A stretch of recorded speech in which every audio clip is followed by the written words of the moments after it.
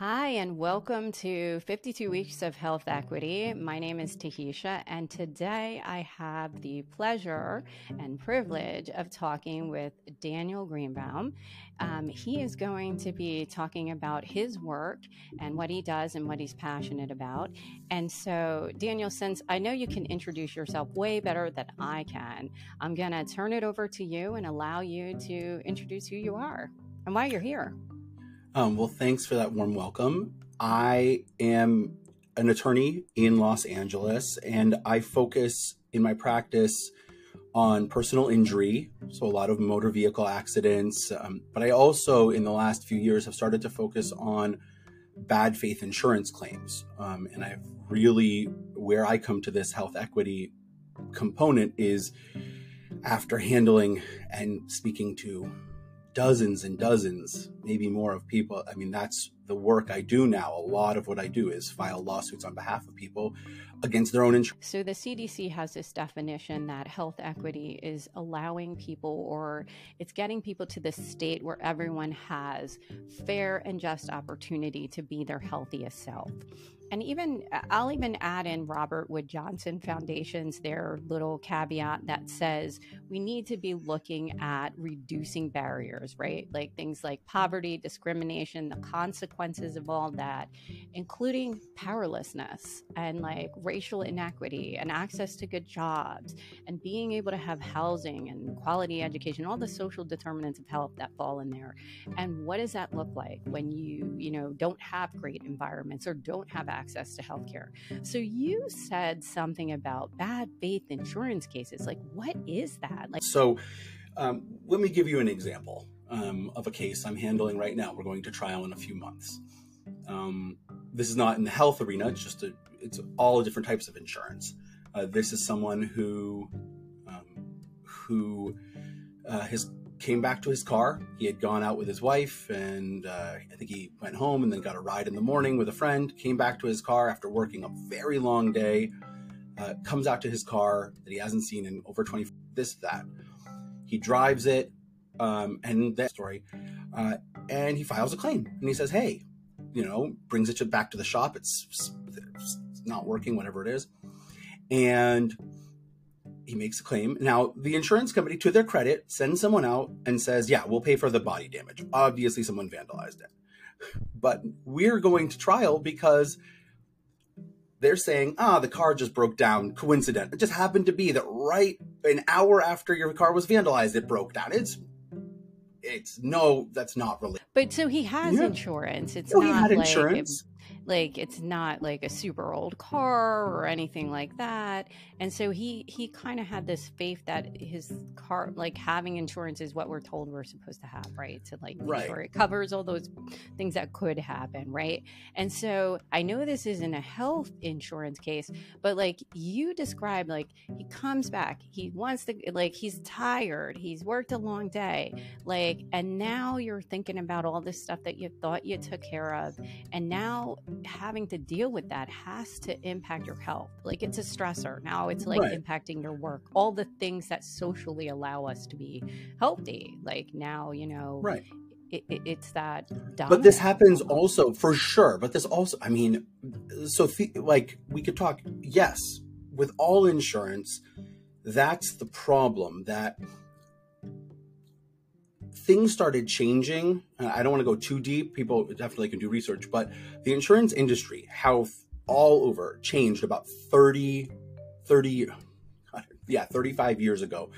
There was a big shift in the 90s, maybe not even 30, moving up into the early 2000s, a big shift where the company started saying, how can we maximize profits? And look, a company exists to maximize profits. I get that.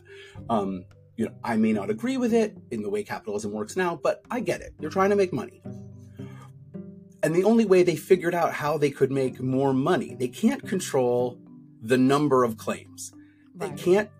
And yes, they can try and sell. That's why we have insurance, right? For the unexpected. Right. They can't control that. They don't, that's going to change over time, but it's going to be whatever it is that year, that month. They can't control. They can try and sell more insurance.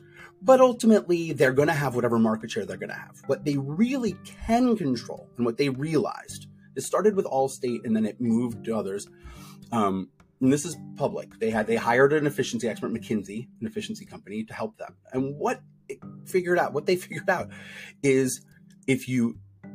what they can do is they can turn the claim center. So before 30 years ago, the claim center, the job of the adjuster was to come in, look and say, okay, you have a claim here. You went in for this surgery, this or that. It's covered. Yep, it's covered. I see that. We cover 40% of that. So it was $100,000. We'll cover 40%, or we cover 60%, or whatever it is, right?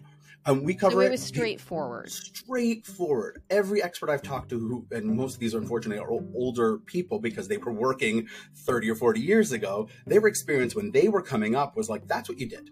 Right. And that's the point. I mean, not to get too, but like Ben Franklin was part of the first creation of the first insurance companies, like 200, whatever. Right. And the idea was when someone makes a claim, you pay out. One of the greatest stories I read in reading these books about insurance and how it's changed now was that when there was I don't remember when, and a lot of them were insured by some guy in Connecticut, whatever, Hartford Insurance. And it was the middle of winter and he put the cash on sleds and brought it down to pay out. He said, I got to pay for I don't think anybody thinks of insurance companies doing that anymore. Right. So we've come a far way from someone saying, I owe you the money and I'm going to pay it because you paid it. It's the one thing we do where you pay ahead of time. You pay and you pay and you pay. And then you don't get the benefit until much later. And they get to decide if they're going to give you the benefit of the contract I'll give you an example in my family right now, what this is happening. I'll give you a personal example in health insurance, how this happened. So this is a perfect example. This is maybe 3 or 4 months ago. It did actually turn out that my 5-year-old did have COVID. But we went in. We didn't know he had a cough or whatever it was, or he wasn't feeling well. So our pediatrician does a thing called a respiratory virus panel, an RV panel. They do 15 or something, right? Very standard. She said, you should do this, then you can find out what it is. Because let's be clear, while COVID is worrisome, I'm actually with a 5-year-old, he was 4 at the time, I'm worried. Tag on a little bit. I had what was suspected COVID at one point, and they didn't do some of the other testing, so I never knew like what I was sick with. Did I have the flu? Was it nothing? And it makes total sense because you want to know what to treat for. Right? Is it RV? I mean, we don't know. We also have, I have a history of asthma, so we should know about these things. I wasn't sick at the time, but let's all go in. Let's get tested. Great. But especially my son who had symptoms, for sure he should have been tested. So we go in, and I do want to point out, there's also the other thing that happens between insurance companies. So a year ago, we were on a different insurance. We did this. It was waved through. There's no standard rules. The federal government has some of these rules, and we can talk about, like, for instance, with the mental health parity laws, that is another part that sort of is my big passion in this area of equity, health equity. But there's no standardization. So our old insurance covered it. No problem. We didn't bat an eye, waved it through. We hadn't been sick. Thank God we hadn't been sick. So now we're sick. This is October or whatever it was. And so we go through our new insurance. No. And we say no. So it's not at all. Completely different practice. So so you almost need to be an expert in every single insurance company that's out there, their standards and protocols, and reading all that. And who has time? But I don't think we would have even had time. Our doctor said, hey, we're like, he's sick. We need to know what he has, or if we have it, we're going to come in. She said, yes, that's what we want you to do. I want you to take this panel. We'll figure out what he has, but if you guys have it also. Because he'd been sick for a few days, so we might have gotten at this point. So wait a second. The CDC says we should be aiming to be our healthiest selves, right? And we've been told that COVID, like if you have COVID symptoms, go get tested, go do this, go get treated to protect the population. So then when people go to try to do these things, you hit blockers, it sounds like, to actually being able to do that, because nobody wants to walk out of like a doctor's office and end up with thousands and thousands of dollars worth of bills, right? For four of us, I think the bill was $200, $175 each, and we got a bill from our doctor, and we said, "What? Why is this not covered?" And we go to our insurance company, and they say, "Oh, well, we're not covering it. It's experimental." And I said, "Experimental years, let's say, never heard such a thing. This is experimental." They're testing. So wait, the panel is experimental. The test panel is experimental. And so we appealed that, and so they came back. So I actually just recently got their final decision, and why this is how they determined it was experimental.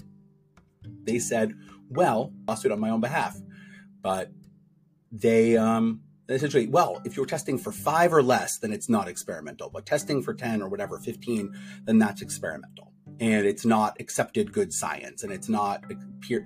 I'm thinking, how would I have known that? Secondly, my doctor went to school, not you. This is the problem with insurance company. This is part of the problem, which I'm sure many of us have understood. And I think a lot of doctors have a problem with this, is doctors have to make the decision. They have to make a decision right now about, right? And if they make the wrong one, they put themselves at risk. Right. So which is why, right. So she, of course, said, "I don't want your 4-year-old to have RSV or something else, because he could end up in the hospital. Let's get him treated quickly and find out." Right. He didn't have RSV. Right. And that was a relief to me. My wife worries more about COVID, but to me, it's crazy. That's part of, I think, what you talked about, access and fair and equity and all this, the things that the CDC Health Equity Guideline talks about, is the insurance is getting in the way. Yeah. And I just want to point out, you're a very smart guy, right? And so you're well educated, and you kind of know these systems because you dealt with them before, from even like lawsuits and things like that. So for someone who is not as well versed in this, or doesn't have the time to like go and make these calls and all of that, like, this seems like why people don't trust the healthcare system too, like, or what their doctors say. Like, it adds to like me having less faith in what my doctor has told me, thinking that they don't know what's going on, because we often think doctors know about the insurance and like, hey, why order a test if it's gonna if I can't get it? So it's almost like they're setting up the doctor for failure. And for those who don't have the time to navigate through the system, they're probably not going to proceed forward and either pay it or be in debt for it. Like, Exactly. Let's say you're a single mom, or you have very limited income. Like, how does that not become a snowball? That like why create a system like that? Of course. Well, and my experience, both, I should say, so the bad faith is first party. That's when you have been wronged, to use, it's maybe not the most accurate term, when you have said, "Hey, my insurance, I have a claim," and they deny it. But I also see this, I want to be clear, in the area, I started seeing this, and this is in the area of personal injury with third-party claims. Now, again, this is not health, it's not health, but it does impact everything.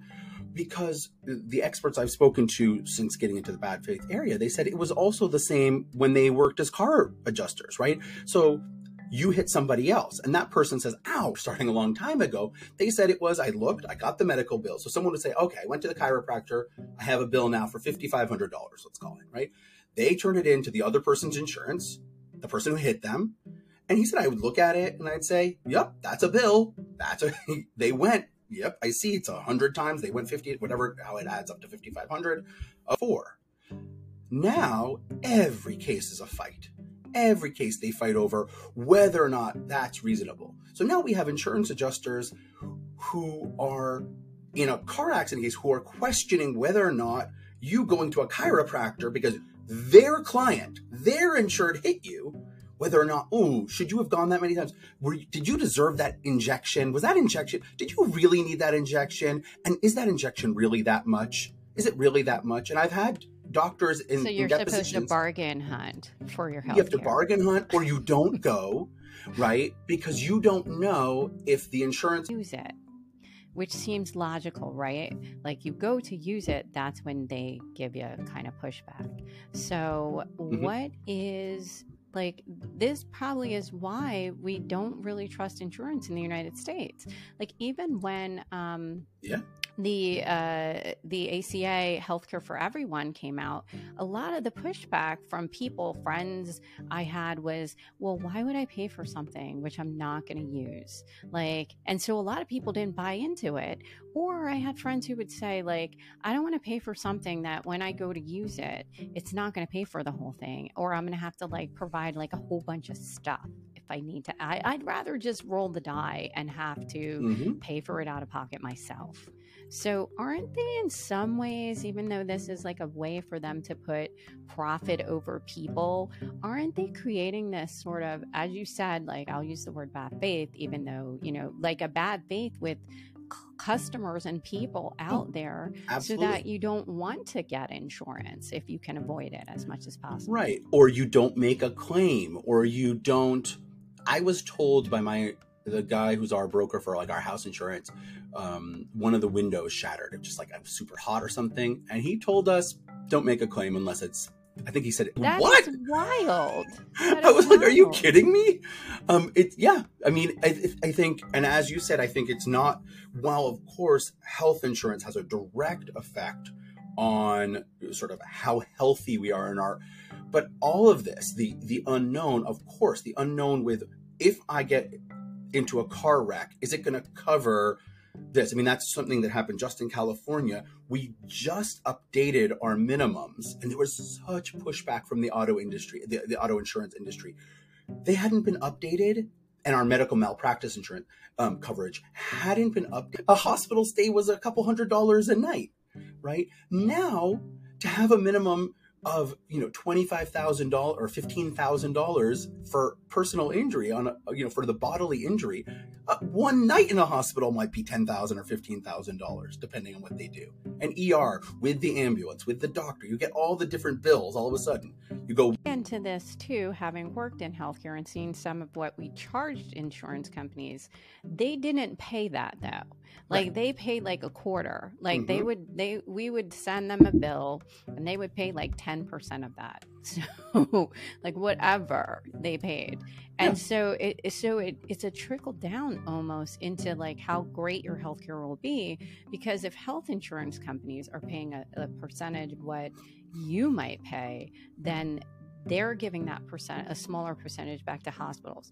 So in the United States, I think there's this myth too that medical care and all things cost so much. But some of that is probably with the idea that health insurance is only going to pay so much. Because if you're paying out of pocket, there's always that little caveat from the hospital or whoever's billing you, like reach out to you and will work with you. They will not work with you as well probably as they do with the insurance companies, where they have some negotiated rates going. But it's this like system of all these little nuances that the average person doesn't know about.